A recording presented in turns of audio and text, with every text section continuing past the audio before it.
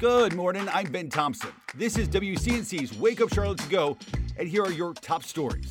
5:06 right now, turning to more of today's top stories for your morning rush. Overnight, we've learned a missing Monroe teenager has been found safe hundreds of miles away. Officials say 16-year-old Lauren Heath was found in Kirkwood, Missouri. She's now being reunited with her family. Heath was missing for 12 days. She was last seen leaving her home. Monroe police say they are going to provide more information about her disappearance later today. James Dunmore, the man charged with murdering missing Moore County woman Alicia Watts, will not face the death penalty. The Montgomery County DA set a $1 million bond yesterday for Dunmore.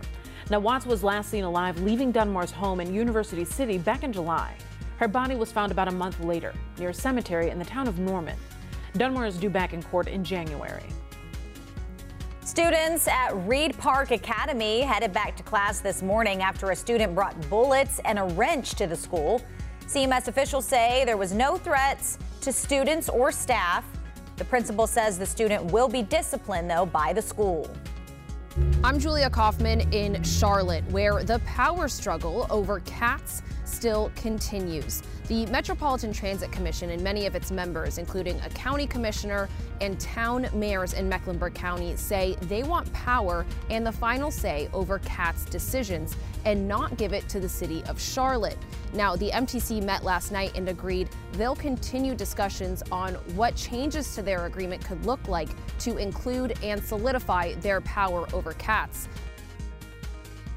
And overnight, a tentative deal was reached to end the labor strike between Ford and the United Auto Workers Union. Details have not been released quite yet, but the agreement will still need to be ratified by UAW members. Economists estimate that this strike has cost the auto industry more than $9 billion. And that's it for your Morning Rush. Thanks for listening. You can find all these stories and more right now on WCNC.com. Join the Wake Up Charlotte team weekday mornings on WCNC Charlotte from 4:30 to 7 a.m. Like and subscribe to our podcast and tell a friend.